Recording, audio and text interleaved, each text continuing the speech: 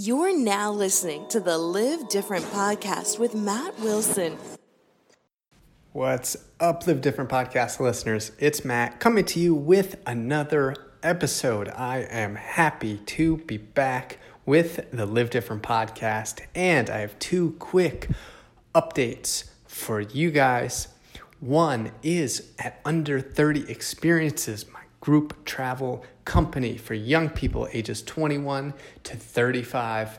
We are launching USA trips for late 2020 and 2021. We are hoping the world will be back to normal, and there is no better time to explore the great outdoors, especially here in our own backyard in the United States. So look out for 3 new trips dropping this week.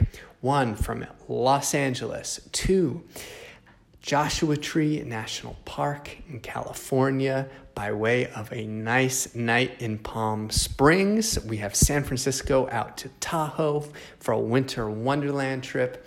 And then finally, Las Vegas to the higher, colder elevations of Zion and Bryce Canyon National Parks. I am pumped for these trips, places that are definitely on my bucket list.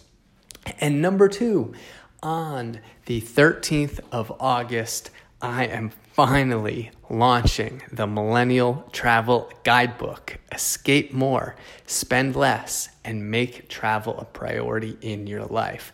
I know this is a shitty time to launch a travel book, but guess what? All of the stuff in the book is relevant, whether you're traveling internationally, domestically, if you're planning for the future.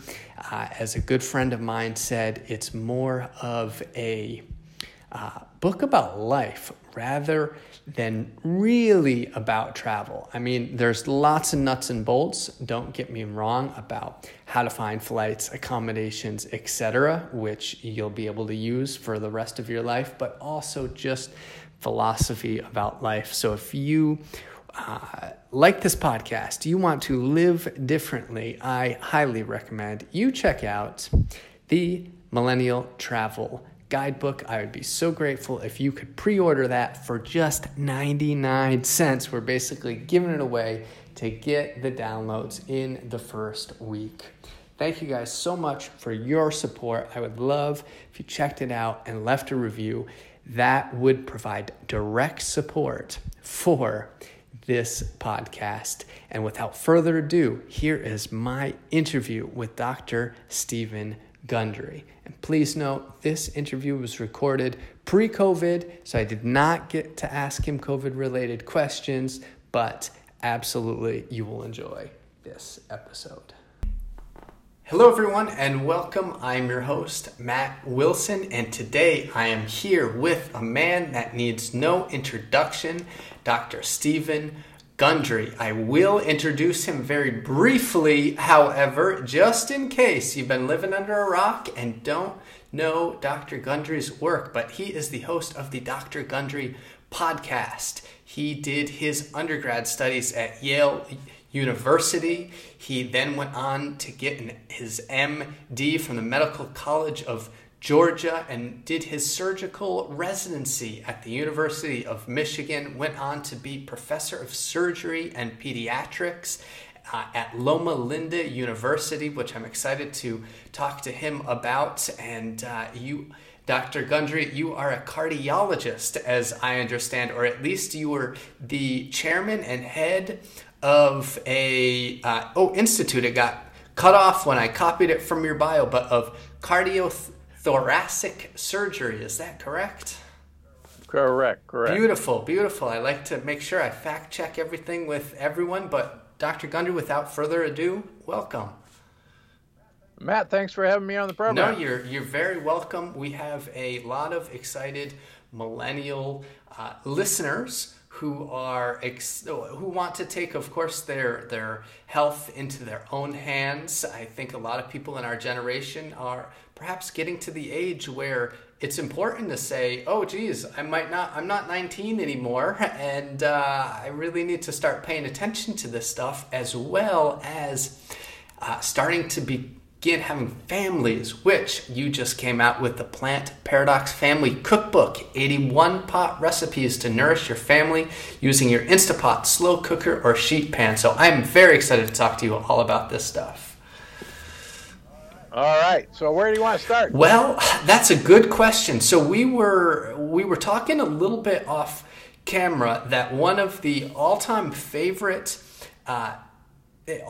listener favorites here on the Live Different podcast was with the Buettner Brothers of the Blue Zones study. And you, as you informed me, are one of the only nutritionists to ever have their practice or their career inside a blue zone there in Loma Linda. So I'd love to talk to you a little bit about just what that experience was like being in such a vibrant community. Yeah, Dan Buettner certainly originated the term blue zone, and he, initially studied essentially 5 blue zones.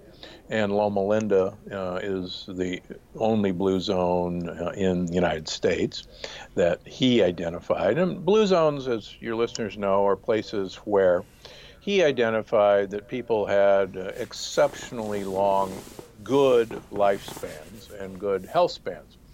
And so, and I don't want to speak for him because we actually both live in Santa Barbara as well. But what he tried to find was the common factors of people who live in blue zones. And his work suggested, and he implied, that blue zones are blue zones because people in general eat a lot of whole grains and a lot of beans, and that produces their exceptional longevity. And he also correctly described that places, blue zones, like Greece and like Sardinia and Okinawa, have very tight-knit communities. And one of the things I can tell you about Loma Linda, California, is it is primarily an Adventist community. And Loma Linda University Medical School is actually the Adventist medical school for the entire Adventist healthcare system. Now, I'm not an Adventist. I was one of the few full professors who was non-Adventist. But the Adventist community is an incredibly tight-knit community. And one of the things that I write about in my bestseller, The Longevity Paradox, is that one of the secrets of super old people is that they do have a very tight-knit social network. And whether that's around a church like the Adventists, or whether it's around simply a town or community or other reasons to have a deep social connection, that really doesn't seem to make any difference. But it's this tight-knit community. So that's number one. But number two, as I show in the Longevity Paradox, if you actually look at the individual diet characteristics of these various blue zones, they actually have wildly different diets than what you would think. In fact, we'll give you an example. The Adventists in Loma Linda, their main protein source is what's called TVP, which is texturized vegetable protein. And in Loma Linda, it is used to make every mystery meat known to mankind. And you can duplicate a taste and a mouth texture of a shrimp, for instance. You can duplicate Spam. I'm not sure how many millennials know what Spam is. But Spam actually got started in World War II, and it's kind of ground up pork of whatever's left over on the hog that doesn't oink, and it's ground into a meat. And we used to have Spam sandwiches. It became very popular in Hawaii because of the war effort. Anyhow, we had Wham sandwiches at Loma Linda made out of texturized vegetable protein. So why am I bringing this up? It turns out that if anyone is aware of the plant paradox and the problems with plant proteins that are called lectins, lectins are very prevalent in beans, whatever kind of bean, whether it's soybeans, whether it's black beans, kidney beans. And pressure cooking destroys the lectins in beans. And what's interesting about the Adventists is that TVP is actually defatted soybean that is extruded under high pressure and high heat to make texturized vegetable protein.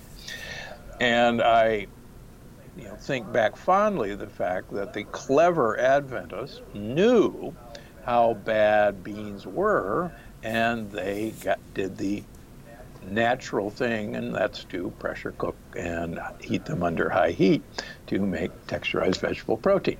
And nobody happens to mention how clever they were.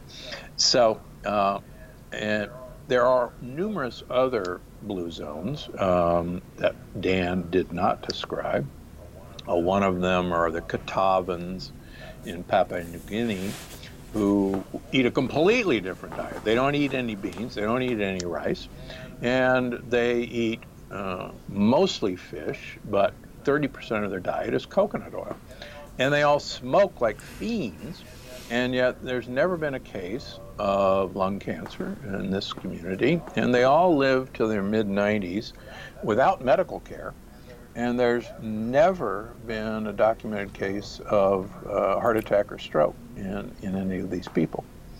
Let me give you one more example. The Okinawan diet was also a blue zone. The only official recording of the ancient Okinawan diet was made by the U.S. military after World War II. And it's published data. Anybody can look it up on Google. And what's interesting about the long-lived Okinawan diet is that about 85% of what they eat are purple sweet potatoes. Not beans, not rice, purple sweet potatoes. About 5% of their diet is rice, but it's not brown rice, it's white rice. And about 5% of their diet is soy, but it's fermented soy, natto or miso. It's not tofu. So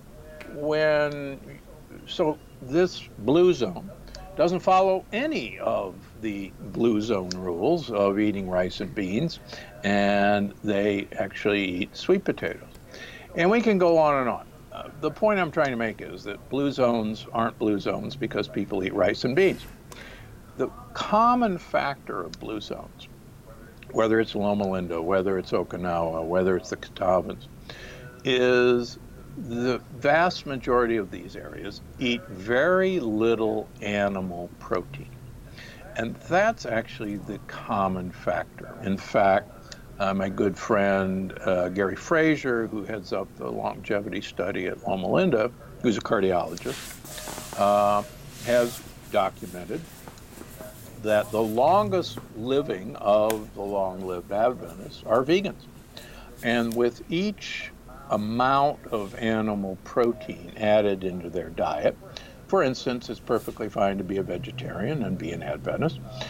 So the addition of, for instance, eggs or milk products actually shortens their lifespan compared to the vegans. And having lived there for many, many years, I can tell you that a number of Adventists cheat and have chicken or fish.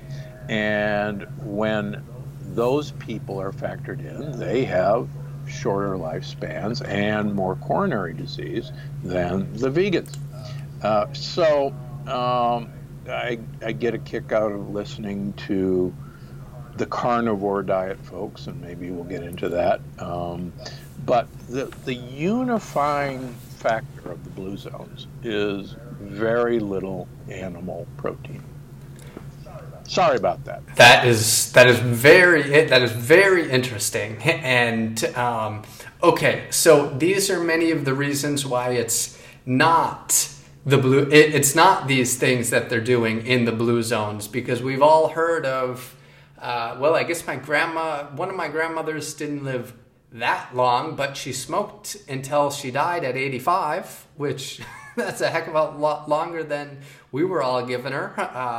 Drank vodka and just loved to do her thing. But she also had a very close family, very close friend group, and was very active, dancing 2-3 nights a week, was doing all of these things that you see more common in these close-knit communities. I was saying before that I lived in Costa Rica for, about 7 years, not in the specific part that they studied in one of the Blue Zone studies, but I totally get it. These are close-knit groups with lots of social stuff going on. And the people in Costa Rica, in these little towns, they're eating a lot of rice and beans, but also a lot of junk. Obesity is a huge problem in rural Costa Rica as it is in rural America. It has a lot to do with socioeconomics, of course. But Dr. Gundry, so what are some of these things that people are doing in the blue zones? And one, actually, that I read in the Plant Paradox that you don't mind is having a glass of wine or two every so often, which sounds real good to me. Could you talk about that?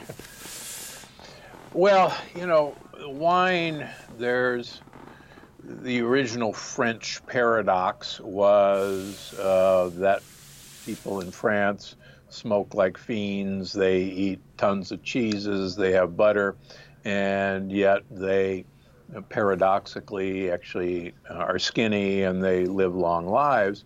And the original feeling was that there were components in red wine that probably increased your ability to age well. And there are, in fact, components in red wine, resveratrol, most people have heard of. There's also another component called quercetin, sometimes pronounced quercetin. But these are polyphenols, and I love to talk about polyphenols. These are plant compounds that actually in grapes actually protect the grape against sunburn. And just a fun fact for millennials, the higher the grapes are grown in altitude, the more resveratrol content the grapes will have. So get yourself some Argentinian wines, which are grown at 5,000, even 7,000 feet, and you'll actually have more resveratrol in your wine. So what happens with resveratrol is it turns on some interesting genes that are part of the SIRT1, 2, 3 family, and the activation of these genes actually extends lifespan in every animal studied. And that may be part of the factor. The second part of the factor is that wine and the components of wine follow what's called a hormetic curve. Hormesis is a fancy word that says, that which doesn't kill me makes me stronger. And so wine follows that curve. So there are multiple human studies that show that 1 to 2 glasses of red wine a day actually promotes health and longevity, whereas 0 amount of wine does not have as good effect. On the other hand, because it's a bell-shaped curve, once you kind of exceed 1 to 2 glasses of wine a day, you begin to see detrimental effects on health, including, unfortunately, raised blood pressure. Now, one thing for millennials to realize is that binge drinking is probably one of the worst things you can do for your health, even if it is red wine, because wine, the alcohol in red wine, is a known damager of the lining of the wall of our gut. And you exceed about 2 glasses of red wine a day and you will produce leaky gut. And we are seeing a wonderful epidemic of liver disease, fatty liver disease among binge drinkers. And interestingly enough, it's actually not the alcohol that's killing their liver. You could bathe the liver in alcohol all day and nothing would happen. What's happening is the alcohol is damaging the lining of the gut, and then not only do lectins go to your liver, but also bacteria get through the wall of your gut and go to your liver, and that's actually where the problem starts. So, wow.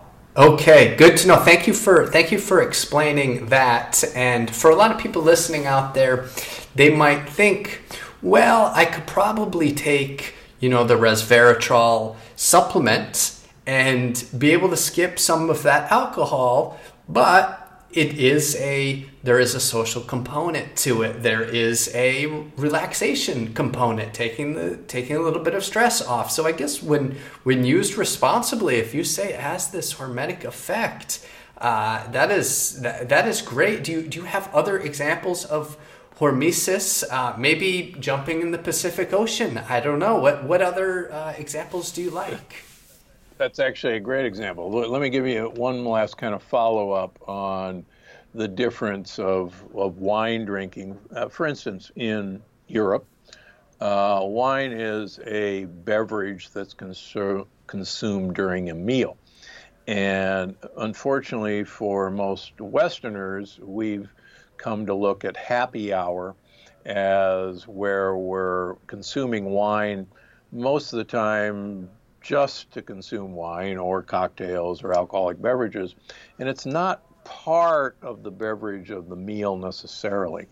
And so using it as a beverage with a meal actually, if you will, dilutes out the effect of this kind of sudden hit of alcohol that Americans crave.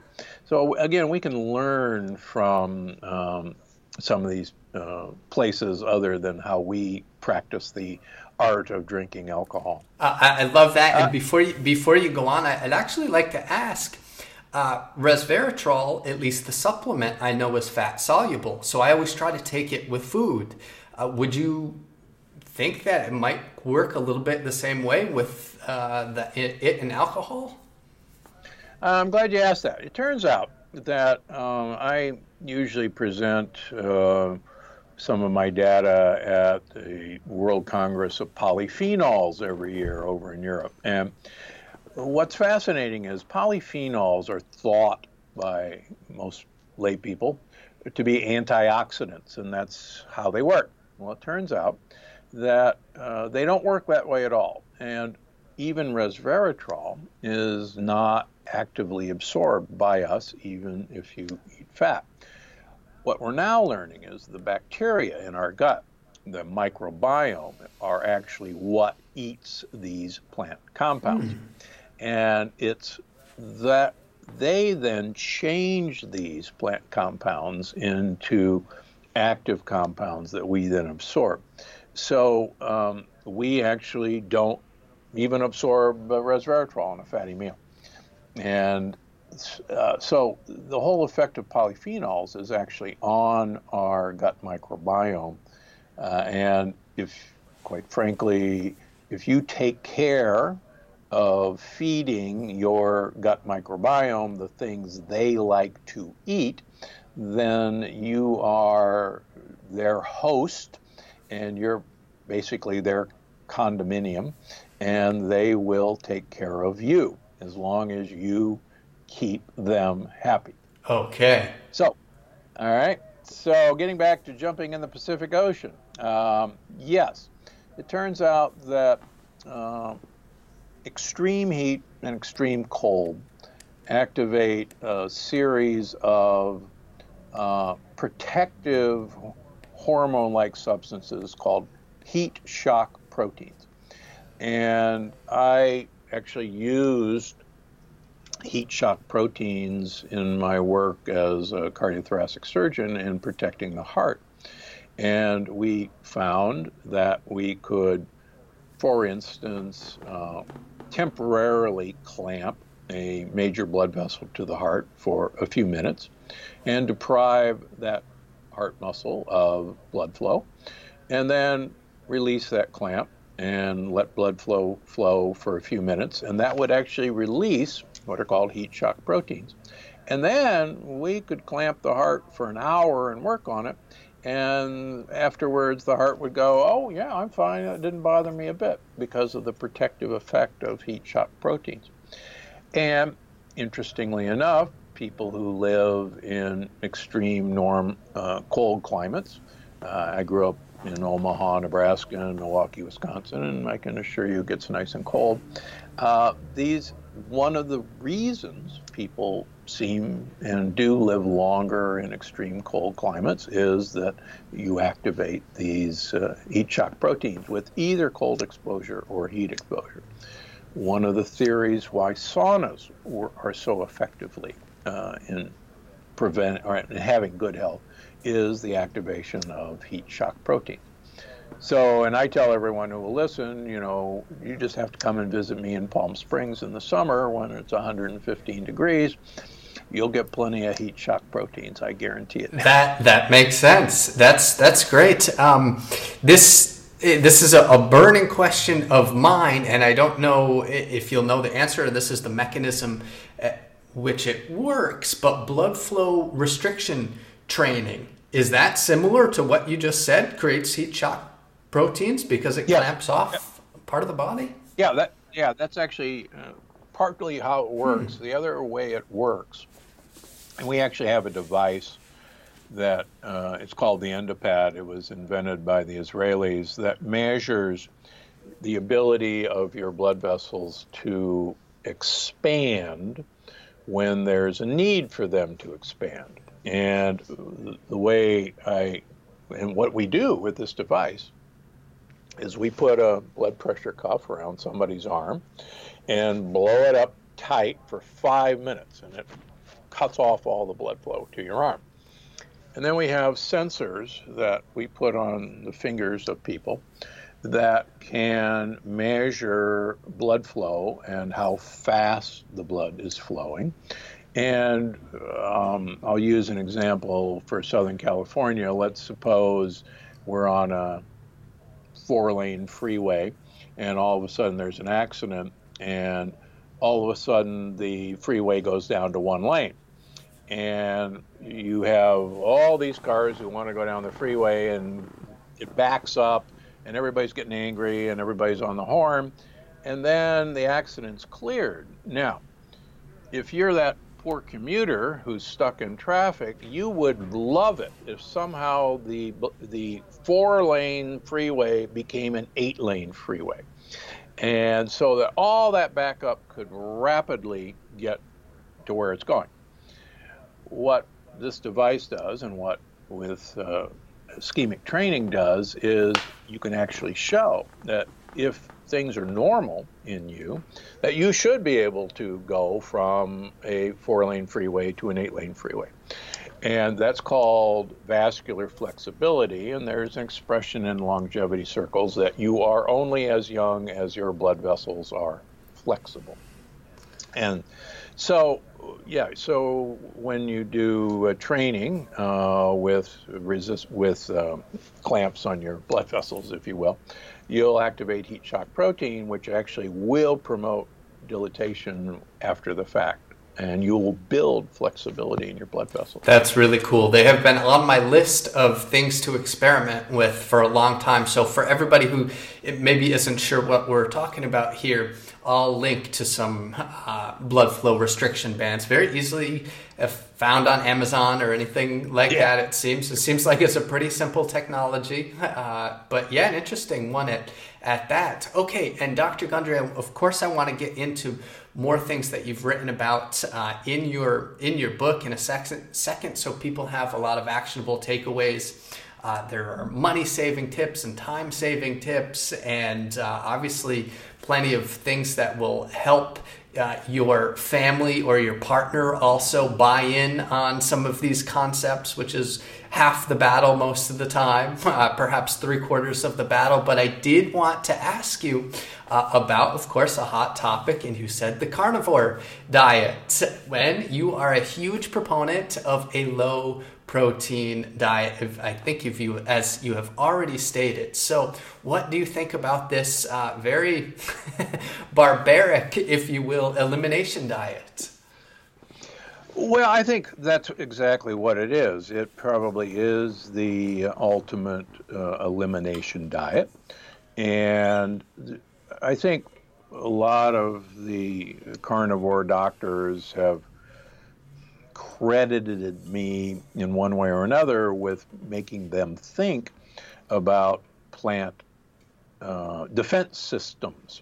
And one of the things that I think we all have to realize is that plants are subject to evolutionary pressures exactly like animals are. And by that, it means that you basically want to live, you want to grow and have babies, and you want to make sure your babies live. And I understand you're pregnant, or your counterpart is pregnant. So you're just fulfilling evolutionary pressures.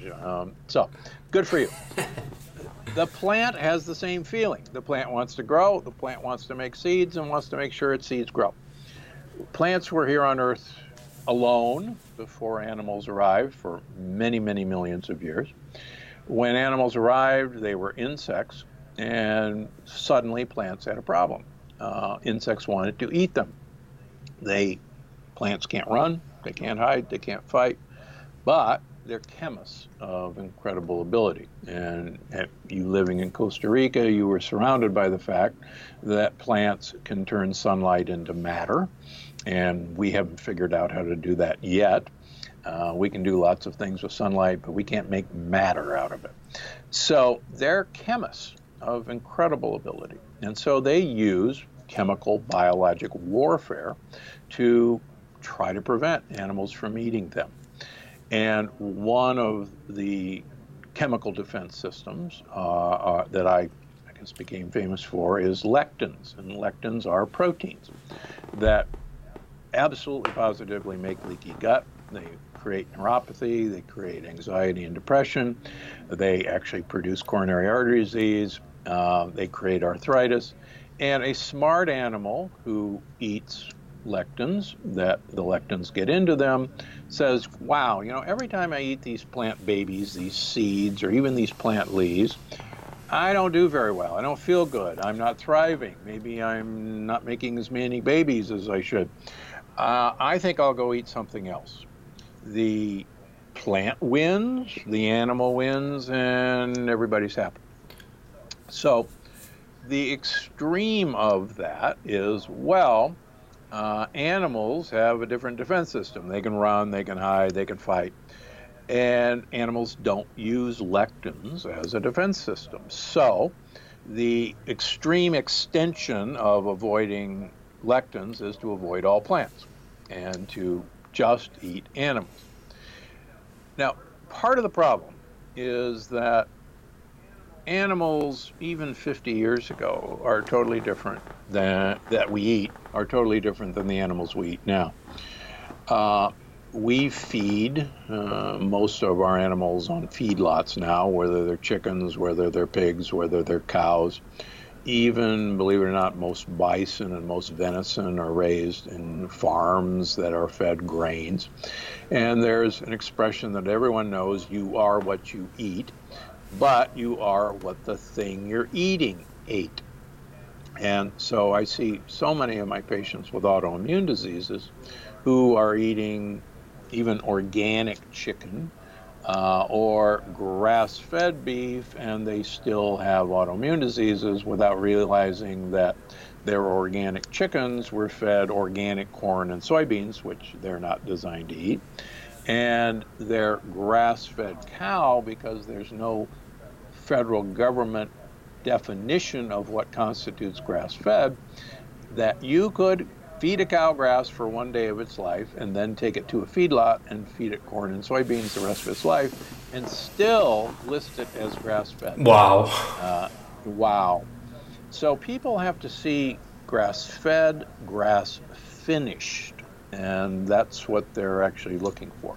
So back to the carnivore. And I've had one of the carnivore diet folks on my podcast, and he's a very nice fellow. But there is no actually evidence of a carnivore society with longevity. There, unfortunately, just isn't. The other thing, my research, my undergraduate degree at Yale University was in human evolutionary biology.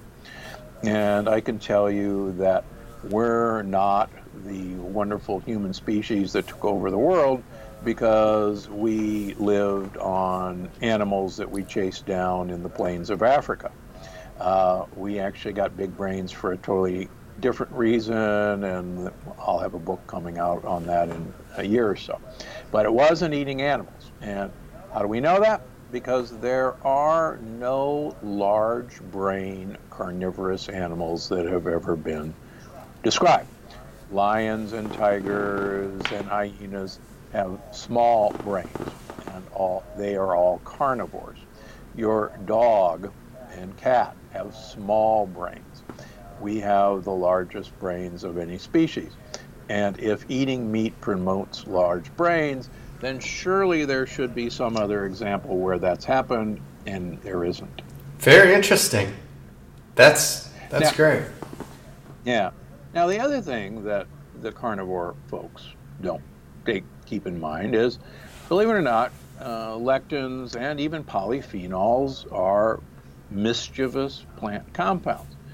But what none of these well-meaning physicians and others take into account is our microbiome, these 100 trillion organisms that live in our gut, that live in our mouth, have evolved to actually handle plant compounds. They absolutely evolved to eat these plant compounds and to, if you will, detoxify these plant compounds. And it's as if these guys didn't exist in the carnivore thinking. Now, the whole point of the plant paradox was that our microbiome has totally changed in the last 50 years because of all the antibiotics we've been taking, all the antibiotics that have been fed to our animals, all the non-steroidal anti-inflammatories that we've been taking, all the acid-reducing drugs that we've been taking, and so on and so forth, so that our defense system against plants has basically been decimated. Anyone who likes, for instance, watching football will know that when your first defensive guy is gone, your second defensive guy is gone, and now you got the third stringer that you pulled in, off the street. Probably the running back is going to run right through you, and that's been the problem. Okay, well, yeah, thank you for explaining that. And I know, of course, you're big on avoiding lectins or destroying them through the Instant Pot and pressure cooking. Yeah. But essentially what you're saying is a lot of these plants are out to kill us. And do you have other examples of, I think I heard you talk to Dave Asprey about killer kale and things like this. Do you have any other examples of things that people traditionally think of as health foods in some instances? And it turns out that there's a lot of bad stuff that's actually out to hurt us. Well, I think the reason there's a smashed tomato on the cover of most of my books is that a tomato is part of the nightshade family, and the peels and the seeds of tomatoes and peppers, for instance, have the lectin content. And traditional cultures have actually always peeled and de-seeded tomatoes or peppers. The Southwest American Indians, who actually originally cultivated peppers, always peeled and de-seeded peppers before they would use them. In fact, go to the grocery store and buy a can of chopped green chilies, and you will actually find no peels and seeds in that can because traditionally they're removed. In Italy, all sauces, all tomato sauces, are made from peeled and de-seeded tomatoes because traditionally, that's where the problem was. And we forget that because, interestingly, getting back to blue zones, I was in a small town in the middle of Italy, in Tuscany, actually meeting with winemakers who do biodynamic winemaking. And they had a big organic garden, which was actually biodynamic. And there were these beautiful Roma tomatoes. And I said, oh, you're growing Roma tomatoes. What do you use those for? He said, oh, we make sauce. And I said, well, how do you make sauce? And he says, wow, we char the skin and peel the skin off, and then we cut it in half and we squeeze the seeds out, and then we put it in a pot and we make it. And I said, oh, how'd you learn how to do that? And he said, well, my mother taught me. And he said, everybody knows you have to take the peel and seeds out of tomatoes. And I said, well, who taught her? He said, my grandmother. And what's interesting is, so we have, unlike really even 60 years ago, we had multi-generational families living either in the same house or at least in the same village. I know growing up in Omaha, Nebraska, my great-grandmother lived nearby, my aunts and uncles lived nearby. Multiple times a year we would assemble at one or more of our houses, and the cousins would play and the kids would play. And we'd learn from my great-grandmother, who was the matriarch of the family, and she lived 1 month shy of her 100th birthday.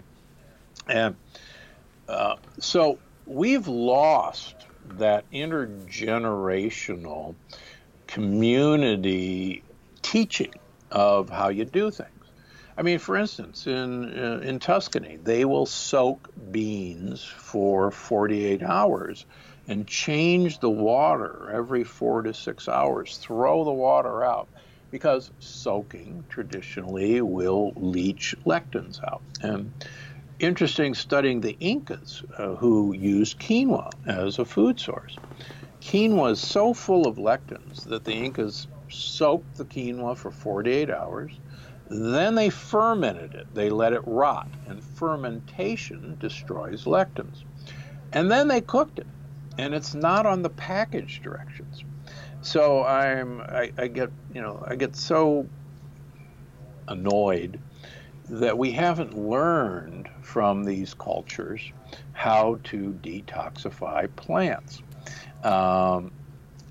It's like the Adventists. They figured out you had to pressure cook and extrude under high heat soybean to make it safe. That's great. Yeah, real ancestral wisdom at that point. And it's crazy when you want to go out to eat and you want to select something healthy, and these bowls are so popular, and it'll be your ancestral grain bowl or whatever, and it'll start with the quinoa, of course.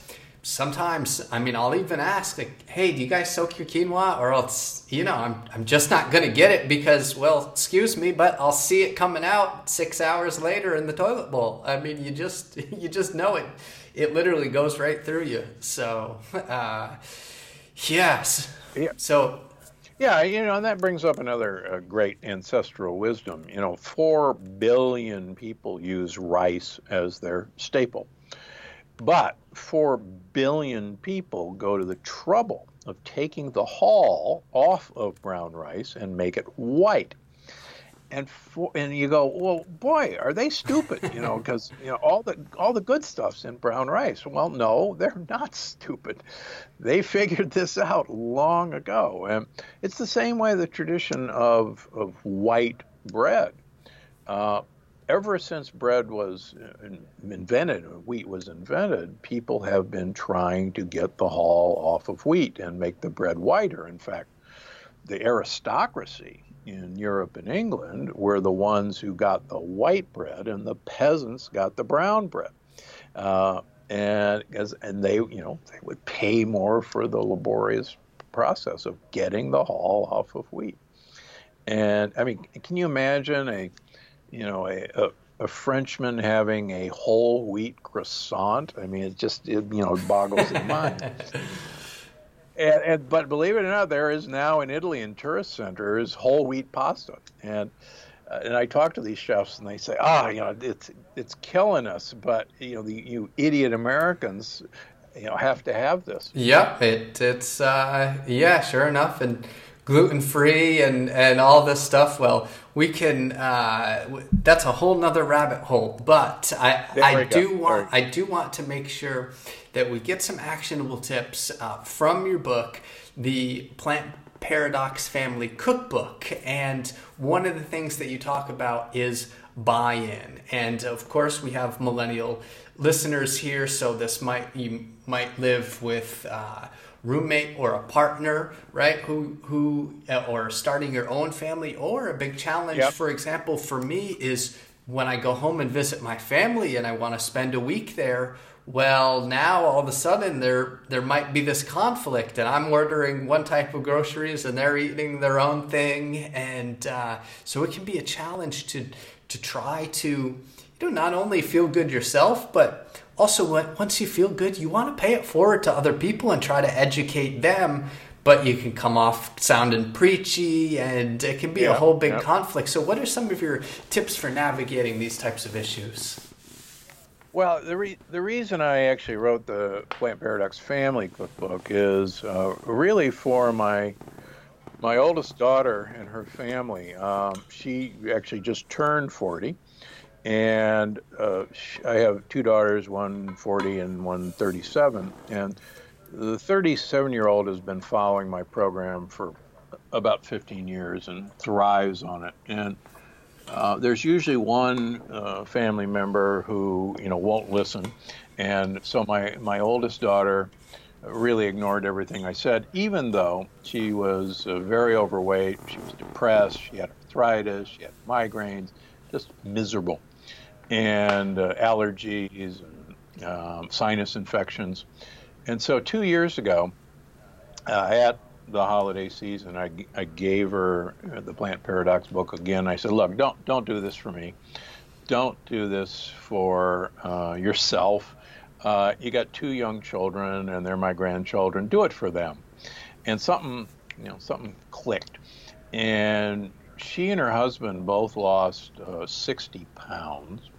And their kids have been raised with these recipes, and they're 6 and 3.5 now. And my daughter, I just actually spent last week skiing with the family, and my daughter is now an incredibly happy person, chatty, doesn't, she's a horsewoman. She's actually going to try out for the Olympics. She's that good. But she couldn't even get on a horse a couple of years ago. And her arthritis is gone, her sinus infections are gone. But she knows if she gets one, bite of bread or a tomato, that the next day she will be suffering. And she's tried it, and it's not worth it for her anymore. So, both she and her husband work. They're busy. You got to get the kids to soccer practice and ballet practice and who knows how many other practices. And most people, busy families, are tired. And so what do? You stop and pick up pizza, or you pick up chicken, or, whatever, Chinese food. And it's not good for you. It's not good for the kids, but you got to give them something. So I think one of the things that's been great about the Instant Pot or other pressure cookers is you can feed a family of 4 or more quickly with food that they're actually going to love. These recipes, they've been tried on families, including my own and many other people, that, this is food we love that loves us back. And really that's been the fundamental principle. We're going to give you brownies, or ice cream, but the ice cream's and the brownies are going to have avocados in them, and instead of really awful fats. But the Instant Pot destroys all lectins except gluten, so it won't make wheat safe. But throw the quinoa in there, and it'll make it safe. Throw rice in there, it'll make it safe. Throw beans in a pressure pot, it'll make it safe. And these things cook fast, so you can get a really great meal on the table quickly. One of the other things I really suggest people do is on the weekends, where hopefully you have more time. Believe it or not, I work on the weekends. I see patients all day, Saturday and Sunday. So a weekend is no different than any other day for me. You can batch cook and get things ready. The other thing that my daughter has taught me is that kids love to participate in cooking. I was lucky enough to be fascinated with my mother's cooking, and I helped her kind of from day one in the kitchen. And she taught me how to cook because her mother taught her how to cook. And it's been kind of a lost art. Again, generations should be teaching people how to cook, and we've lost that. And there is a joy of cooking. It's fun. The kids have a great time. The other thing we do, okay, let's suppose you're just introducing this to a family that has not exactly been following great food choices. What I suggest is you let the family vote and says, okay, what one thing are we going to get rid of first? And maybe it's bread, maybe it's cookies, maybe it's chips, maybe it's corn and flour tortillas, and we're going to switch over to almond flour or coconut tortillas. One switch, and see how it goes. And believe it or not, because there's so many good replacements now for the things that we were used to, that it's actually pretty easy. And once that happens, then you go, okay, now I got you. Okay, what's the next thing we're going to try? And let people buy in. Let them have a choice, rather than saying, this is what you're going to eat, and if you don't eat it, tough. That usually doesn't go over well. No, that's great. Thank you for that, Dr. Gundry. And that Instant Pot, that's something that I've started to use recently. I spoke with Terry Cochran of the Wildatarian Diet on the podcast, and she's a big proponent of the Instant Pot and a lot of the things that you're talking about today. So I'm going to link to all this in the show notes at mattwilson.co for everybody who can get the links to, of course, Dr. Gundry's books and these type of things. But what I wanted to point out with this Instant Pot is it's quite instant. Things cook very quickly, and they don't require a lot of time and mental energy. And for a busy person, that's very nice. I mean, I can just imagine. I don't have children yet, but having children soon, yes. I mean, you just throw the stuff in the pot and let it go. And, I'll come home from work after a busy day and want to go and work out, and I'll just quick peel and chop the sweet potatoes and put the different like garbanzo beans and make these stews and stuff and put them right there in the Instant Pot and set it. It's a set it and forget it kind of thing. And I come back and it's ready. Nothing burned down.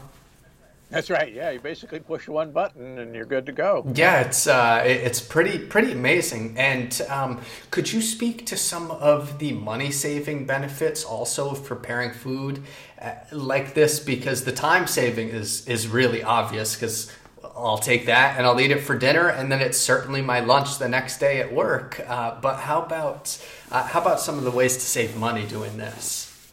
Yeah, it's very interesting. I actually take Medi-Cal, which is Medicaid patients, in my practice. My bookkeepers would rather me not, but I think, quite frankly, all people are entitled to health care regardless of their income.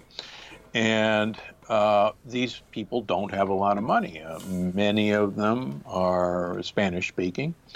And interestingly, what we found is that if they actually do this, they save a remarkable amount of money.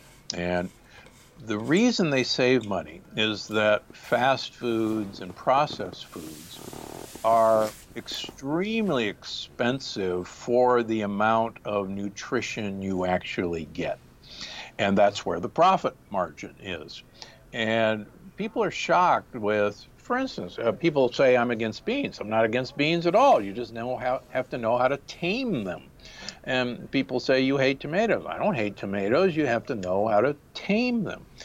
So if you take original ingredients, like, for instance, just as an example, a pound of beans are one of the cheapest foods there is, and an Instant Pot now, I mean, you can go to Walmart or Target or Costco and get these things. They're usually always on sale now.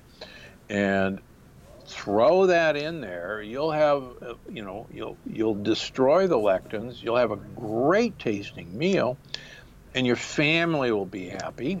And when people come in, they go, I can't believe it, I'm saving money. The other thing that's important to realize is the average, and millennials need to realize this soon, because I'm a baby boomer, and statistically right now, the baby boomers will be the longest living generation in the history of America, and subsequent generations, the Xers, the millennials, will have shorter lifespans than the baby boomers if millennials don't pay attention. We're actually now seeing people who are non-smokers develop heart disease, have stents and coronary bypasses in their mid to late 30s. And we never, ever used to see that unless you were a big-time smoker. I take care of kids, teenagers who are diabetics, type 2 diabetics, which we never saw until later in life. So, and this is all from, quick food, fast food, the way our animals are raised. So millennials, and this is why, I do my darndest to reach millennials. You guys are smart enough to realize that something's really wrong. And if you don't, the government's not going to help you. Big medicine is not going to help you. Big pharmacy is not going to help you. All we see is commercials on TV from Big Pharma looking at all these happy millennials who, don't have psoriasis anymore, don't have Crohn's disease anymore, don't have rheumatoid arthritis anymore, and they're taking transplant drugs. And I'll tell any millennial who will listen, guess what? I didn't put a heart transplant in you. I didn't put a kidney transplant in you. What the heck are you looking so happy taking a transplant drug? These autoimmune diseases are completely fixable by changing your diet. They all go away. Amazing. Amazing. Dr. Gundry, thank you for that. Before I have to let you go here, I have to ask you, I follow you on Instagram. It always looks like you're having a good time. You're writing book after book at this point. You're traveling. You're doing a lot of good in the world. So I have to ask you, what's your secret?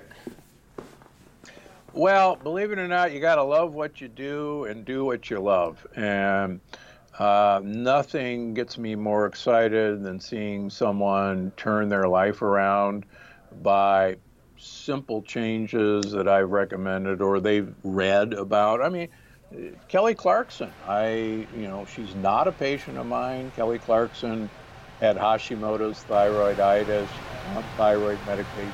She was obviously overweight. And somebody handed her the Plant Paradox, and she lost 40 pounds. Hashimoto's went away. She's off of thyroid medication. And so, why wouldn't I do this? Because I'm like a kid in a candy store. Every day I get to see, an exciting thing happen to my patients. And that's why I see patients, 7 days a week. I'm here in the office right now at lunch hour, and I work over lunch hour. And that's another key. Please skip meals. One of the smartest things you can do is skip meals. Excellent. Well, Dr. Gundry, thank you for sharing all that. It's been a real honor to have you on the show. Your latest book is The Plant Paradox Family Cookbook. I really enjoyed the longevity paradox, and you have, of course, a whole series around this plant paradox theme that people can look up. And again, I'll link to these things in the show notes. But where can people reach out to you directly or engage with you on social media, find out more about your work? So I've got 2 Facebook pages, Instagram. You can find me at drgundry.com. You can find me at gundrymd.com. And, the Dr. Gundry podcast is extremely popular. Got some really fun guests.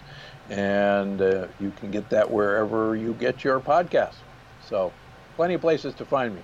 And the books, we've had 7 bestsellers. 5 of them have been New York Times bestsellers. So get them wherever books are sold, and preferably go to your local bookstore and help them out. Wise words, Dr. Gundry. Thank you so much. This was a lot of fun. All right, and thanks for having me, Matt. Pleasure. If you enjoyed that episode, I would be forever grateful if you provided support for this show by going to millennialtravelguidebook.com, where you can either download a copy of my new book, The Millennial Travel Guidebook, Escape More, Spend Less, and Make Travel a Priority in Your Life for just 99 cents, or you can just download a free chapter, and that is on how to find the best deals on flights. I would be so grateful if you could do that and help me get to #1 on Amazon. Thank you guys so much. I know you will receive tremendous value from this book that I took 2 years of my life to write. So thank you again for the support, and see you next week.